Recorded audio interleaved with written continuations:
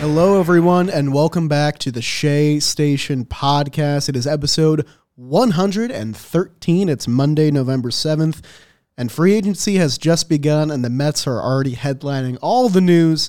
Edwin Diaz is back with the Mets on a 5-year, $102 million deal. Jerry, how are you feeling? Wonderful. For many reasons. That hits me on so many levels. Being a reliever that went through free agency, being a fan of the Mets and following them, like being a fan of Sugar Diaz. It's great. It's great for baseball. He deserved it. He got what he needed. He returns to a place that needs him. He returns to a city that loves him, that he loves, a contending team. This is a great sign. Great jumpstart on free agency from the New York Mets. There's so many reasons why it's significant, and I think the one that I completely thought of first was the conversation we had a lot after the Mets got eliminated was like, what is the plan for this offseason? Are they going to address it as the 5-year plan, or are they going to go for it again? And this contract tells me that they're going to go for it again because, hours into Edwin Diaz being not a Met technically, they have already gotten the deal done, and it feels like they were in communication the whole time, and Diaz wanted to come back. The only thing Diaz said was, I'm going to sign quick, so come to me with an offer as soon as you can, and that's exactly what the Mets did, and they didn't mess around. It's pretty cool. So I'm mistaken on my days here. Are we even in the free agency period yet? So guys are becoming free agents now. On Thursday, I think everything opens. But so right what was the day of the World Series? The last day of the World Series was Saturday. So Sunday, Monday, Tuesday, Wednesday, Thursday. So this isn't even free agency yet. Nah, technically not. So this is the 5-day window. Yeah. So free agency hasn't even started, which is excellent. To get out in front of it, to treat him very reasonably, to be like, look, we know we're not going to try to lowball you here. We're going to give you your fair market value. Let's just get it done. Let's not worry about it. So it's a win-win. For everybody involved because he's going to get it anyway. Now he knows that the organization that signed him respects him for what he's capable of doing. It was just a proper way of doing business, just treating everybody like fair people and moving forward. So it's not even free agency. So you can't even talk to anybody except for your own team. And for a guy that could have gone out there and probably gotten more. Oh, yeah. To just be happy, both sides happy. Nobody has to worry about it. His agent's like, sweet, this is great. I don't have to do anything.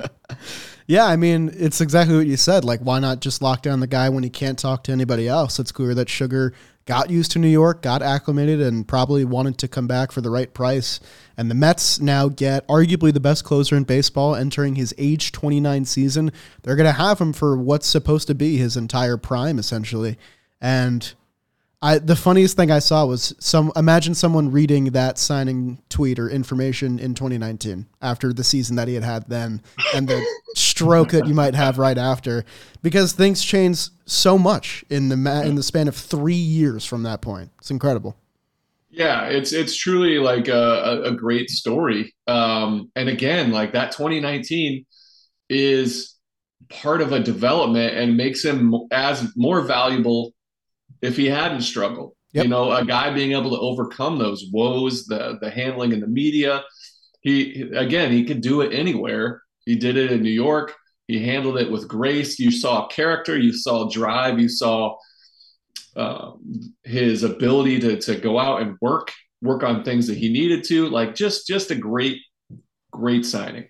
Yeah, and I mean, the adversity wasn't really there in Seattle where before he got traded. He was really, really good for 3 years for them, like one of the brightest young closers in the game, 109 saves in 3 years. He comes to the Mets in that trade, and he immediately faces trouble, really struggles in the juiced ball year, an ERA over 5.5, but then 2020 and 2021, he turns the corner. 2021 had some lowlights, but he was ultimately, the best reliever out of the pen, which is what you traded him for. And then this year, everything just fully came together. The highest K rate of his career, best ERA. I mean, best reliever ranks among pretty much any guy in MLB, arguably other than Clase maybe. And Clase is a really good pitcher as well. And you're paying him what he deserves. It's the most a reliever has ever gotten in MLB history. And there's a lot of intricacies to the contract as well. There's also a team option for 2028, so it could be a 6-year deal for Edwin Diaz if both teams or both sides want to opt in. Diaz has an opt-out after the 3rd season. If he continues this ascent and stays the best closer in baseball, even gets better, he could opt out and maybe get even more. The best part is that he has a full no-trade clause. Edwin Diaz is a Met on lock for at least the next 2 or 3 years. I think that was probably a stipulation that this is what I want. I want some stability in an industry where, we're afraid to lay down roots because you can be bounced around as assets around a chessboard. You know what I mean? And so for him as a reliever to get a 5-year deal, this is a litmus test for every future reliever that comes in and dominates at a young age and is able to hit free agency before you turn 30. He's got to succeed, and he's got to do it at least for those 3 years to move forward. That's basically, the test. Like Class A's, he signed a deal going into this year, and that's looking a lot like Ronnie Acuna kind of deal. Very, very team friendly, maybe even more on the Ozzie Albies side of things, because he would have been next, and he's easily would have been right there along with him. So good for the Guardians to sign him up. But this is a test. I remember when Wade Davis, do you remember Wade Davis? Obviously, the Royals, he signed a big deal with the Rockies, and he was 31, I want to say, when he signed that big deal. But it didn't work out. It didn't work out for the Rockies. There was a few years where the teams really went after some relievers, and they went after older guys and gave them a few years, and it just didn't work. I think ever since Wade Davis's Royals, like the Davis, Holland, and Kelvin Herrera that won the chip, I think teams after that were like, okay, we got to build a stacked bullpen. Let's pay these guys. Yeah, and then it was the blanking. Aroldis Chapman signed for I think $85 million. With the Yankees. And Chapman's been. I think his was a success. Yeah, I think so too. There were some hiccups, obviously, but Andrew Miller, I think, was the big kind of the signing where teams were like, all right, we got to sign guys. And they didn't. They gave older guys these big contracts. Well, Edwin Diaz is young, and he's getting a 5-year deal, and he's getting 20 mil plus. So this is a litmus test. Are these guys worth it? Because if Diaz doesn't live up to his contract, at least for those 3 years, that you're probably going to be not seeing this happen again. There's a window there where guys that are reaching it while he's still at his peak can do it. But he was the best example of going to free agency, being the best at it, being young. This is Bryce Harper. This is Manny Machado coming into their prime for a reliever. And for him to go out there and get it, those guys have lived up to it so far. I think Edwin Diaz can do the same. And I mean, I think it's the years that are probably, raising some eyebrows because it's 5 years and $102 million. But we've seen Kenley Jansen get $20 million in a year. Liam Hendriks is going to get $18 million next year. So I don't think the annual value, it doesn't scare me that much. And plus, it's Steve Cohen. I think he's made it abundantly clear that the Mets are going to have deep pockets this winter. And if you can eliminate one problem on the first day of free agency, when you have so many things to worry about, including the entire bullpen behind Edwin Diaz, other than Drew Smith, basically, that's a move you make, in my opinion. And I think, the opt-out after the 3rd season, it could mean a lot of things when it eventually comes. But I think that this annual value is completely fair for a guy who we may not have even seen his best work yet. We don't really know what Edwin Diaz is fully capable of. I mean, this season was pretty clear that he's among the elite, but I think that form of stability and, that assuredness that I'm going to be a New York Met for at least the next 3 years, I think it could elevate his game. I don't know. And plus the trumpets are here to stay. So it's a win for everybody. It's a win. He was getting it. He was getting it on the market. He was the best available in a weak market for top end relievers. Everybody else is very aged on the back end of their careers. And Edwin Diaz was coming right into his prime. So he was getting it. It's nice to see him get it. I expect him to live up to it. It's going to be hard for him to replicate just how dominant he was from cover to cover all year long. What did he give up? 3 home runs? 3 home runs after May 13th or 16th or something. Crazy. crazy. And the home runs that he gave up were in like teams we're up 3 and he's just getting some work in and craziness. So I expect him to live up and be dominant, but he's going to have to be consistent for a few more years. And again, this is a test for relievers coming into free agency. This is a test for the leagues. They're going to be watching this saying, all right, this kid has every sign pointing to continued dominance for, at least those 3 to 5 years. So let's see if it's worth it. Otherwise, you're not going to get a 5-year deal again for a guy for a long time unless somebody cocomes up again. Yeah, and I mean, the Mets have now given out, 8 contracts in franchise history that surpassed $100 million, and 3 of them are already from Stevie Cohen, Francisco Lindor, Max Scherzer, Edwin Diaz, and you're probably going to get at least one more this offseason, right? I don't think that's outlandish to say. It's just crazy, man. Yeah, I mean, it's a combination of this is the era of the world we live in. The contracts have been going up, and it's normal. Cost of living, that stuff works up. You get more money. Like, that's how the world is. And when you have the ability to sign guys like Stevie Cohen does, this is what's happening. Like, they're going to get it. It's on the market. So why not pay somebody that can do it in your uniform, that people love, that is not only very good at baseball, but brings a level of entertainment that we haven't seen before from a reliever in a very long time. So it's a cultural spectacle for New York. It really is. And it's so fun and it's enjoyable. I have to, we went, my family and I went on a little weekend getaway. And the kids in the back, my 2 boys are like, let's play the trumpet song. Like, I have to say no after so many times on repeat. You said no? Come on. You can only hear Timmy Trumpet That's true. on repeat so many times before. But it's part of the culture. I think it's a spectacle. It's fun. I want to take it from the Mets fans' perspective. Sure. This is another exciting time. This is another example of Stevie Cohen making it safe to be a Mets fan. Yeah. No, it definitely is.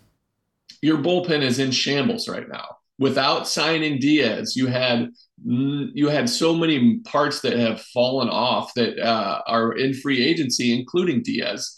So they're doing what they needed to do, starting at the back end of the bullpen, signing the best closer available by a long shot, giving him what he's deserving on the market. And this shows you that they're going for it. It makes it safe to say, all right, we're not hitting reset like we could have. Yeah. We're not hitting, the quick rebuild kind of approach to it.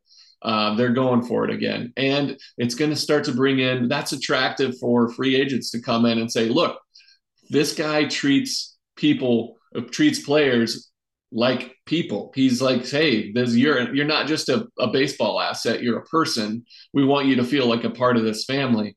That is very attractive because it's hard out there for ball players sometimes when you're treated like chess pieces that don't get talked to, that you're just these little puppets on strings that we can move around.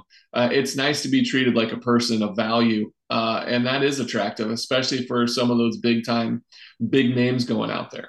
Yeah. And I mean, Mark Canha, who is very candid in his New York Post article interview that came out recently, said that after just 1 year being a Met, he wants to retire and finish his career with the Mets in New York. And I think it speaks volumes to how different the culture of the team is now. And I mean, this quick move to get Diaz, I agree, is a perfect sign to other free agents that hey, we're not messing around. We're going to pay you what we think you deserve and what you think you deserve. And we want you to come be a part of, a team that we're trying to build up and be a perennial contender here. And what you mentioned before, I mean, one of the biggest tasks the Mets have this offseason is they have to rebuild basically their entire bullpen. And even if you maneuver some trades and sign some solid middle relief guys, none of it looks the same without Edwin Diaz at the top. I mean, it's just something you have to address immediately. And we talked before, the options outside of Edwin Diaz for a really elite guy at the back end of the bullpen were not ideal options for the Mets. I mean, Craig Kimbrell was there, Kenley Jansen was there, and those guys have stacked career resumes, but they're clearly past their prime. And this was basically the only guy who you could argue is entering his prime. So I think paying him the deal that is, quite considered an albatross for a reliever is worth it for the Mets.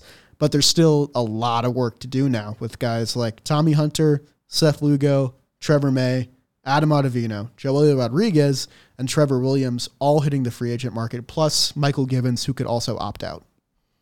Yeah, I mean, again, it's all positive things for the New York Mets, positive for Edwin Diaz, a great sign of things to come, and it just your bullpen became your number one question because there's the lineup isn't set. You've got some key pieces gone. Nimmo is going to hit free agency. All these pieces are moving, but you have guys signed up. You have pieces in the rotation with Scherzer and Peterson. Possibly Cookie with the option, but you have McGill there. You have pieces. Joey Lucchesi coming back. Who knows what's going to be? But this was the biggest question mark, was the bullpen, and it all starts with the closer, because when you have the game on the line in the ninth inning, do you feel comfortable with the lead? And I think the Mets are going to be feeling very strongly about their ninth inning option. I definitely agree. And you mentioned some of the team options before. The Mets already exercised their one for Daniel Vogelbach, so he will be back with the team next year in 2023 on a $1.5 million option. Chris Bassett opts out of his mutual option. Not really surprising there, since he's probably seeking a longer-term deal, and he deserves it for sure. He had a great 2022. And Cookie Carrasco is the last one you mentioned, who we haven't heard much about yet, but probably will hear from in the coming days, I assume. Yeah, I mean, we'll probably hear within the next 2 days, I think. So the Edwin Diaz deal is done now, and I'm assuming the Mets want to take care of as many big problems early on as they can. I'd like to think they've been talking about Brandon Nimmo because they've said that's a top priority, but it's not really a guy that I feel like can get a deal done early because of his agent, who we all know, Scott Boras, usually doesn't let his clients sign before like a week before spring training starts minimum. And DeGrom officially became a free agent this morning. So if you are Steve Cohen right now, Jerry, what is your plan of attack? What's the thing you harp on the most next out of your big two that are remaining? It's no longer a big three. Well, first of all, again, this was the number one question mark. I think this was the irreplaceable piece that you couldn't get another guy unless you made an amazing, ridiculous trade. This was the best piece in the back end of the bullpen market by head and shoulders, like not even close. This was the number one question going in. Now, if Nimmo doesn't sign, if DeGrom doesn't sign, these guys can be replaced. You can go out there, you can sign a Carlos Rodon, or even Trey Turner, who's been linked to the Mets today by Michael Mayer. Could play some center field, or Marte could slide over and you can sign a corner outfielder. There's pieces that could be moved here, but replacing Edwin Diaz in a bullpen that is losing a lot of pieces would have been near impossible. So this was number one priority. It's beautiful move that it happened before free agency even hits. So moving forward, I think it's a deep sigh of relief. And I think starting pitching is the next piece. I think they go after DeGrom. I don't think it'll be a quick sign for DeGrom because I think he's going to test the market for the first time, deservedly so. We'll see what goes out there, but I think that's the key. And then from there, I'm not even sure Nimmo's a number one priority. I think it's a left-handed power bat, either via trade or a Jock Peterson style. Josh Bell would be kind of creative, but again, he's a switch hitter, not your typical. I think a Jock Peterson might be a top priority there. So I think that's the next move. Yeah, I think the starting pitcher market it's top heavy and it's going to start rolling pretty quick. Taijuan Walker is also going to be a free agent as well, and I expect that to kind of be the next domino to fall. We are going to come back to you guys on Wednesday. We're both bringing 5 external non-Met free agents that we'd love to see the team pursue for that episode. Should be a really fun one. We'll be working under the assumption that all of the pieces that the Mets have in free agency are all going to other teams, except for Edwin Diaz, obviously. Maybe. So I think that we're not going to count on DeGrom being an external option now. We're just going to pretend that they're gone and we're going to replace guys in worst case scenario mode. Yeah, it's kind of like a worst case scenario episode. And I think it's a little bit, depreciated because we already got a really good best case scenario like today. So Should be interesting. I don't care what you say. This is always appreciated when you get to sign Edwin Diaz. Yeah, I mean, it's a massive tone setter for this team. And, you know, we have fun off-season content planned, like we're getting interviews lined up, but also this could just be a blitz of breaking news episodes. Who's to say? Who knows? Yeah, it's very exciting. And again, this is the number one benefit of having Stevie Cohen, you know, at the helm of this team, of this franchise, is it just feels so much safer. Like, again, waking up after, hearing that news, it just feels better. Like, it feels safe to be a Mets fan. And this is once again one of those moments where you're not overpaying for a guy to force him to come to Queens. This is a fair market value, maybe even on the short end, had he tested free agency, for a guy to return to a team that he's grown to love and feels good about the city and playing at Citi Field. Like, this is a win-win all around. It's what Max Scherzer signed up for when he signed his deal. It's what all of the free agents from here on out are going to understand, that the Mets are a player in every category moving forward. They're going to be contenders, and they're going to put together really good baseball teams and have a lot of fun on that playing field. Well put, Jerry Blevins. You got anything else? No, we're just me and Miley. Hey. We're saying goodbye. So, later, girl. She's very quiet, I will say. She hasn't said a lot this episode. Oh my gosh. If only you knew. This little wiener dog loves barking at anything that moves. She thinks somebody's at the door, she can bark for about 3 minutes. The non-YouTube viewers are missing out right now. That's all I'll say. That's all I'll say. Yeah, my dachshund Miley made an appearance. So very nice. All right, guys, we'll be back with a full episode on Wednesday. More fun off-season speculation. But for now, bask in the glory of the trumpets, man. You got 5 more years of it. Pretty nice. Very nice. Lovely day to be a Mets fan. Let's go Mets. Let's go Mets. Alonso to his left.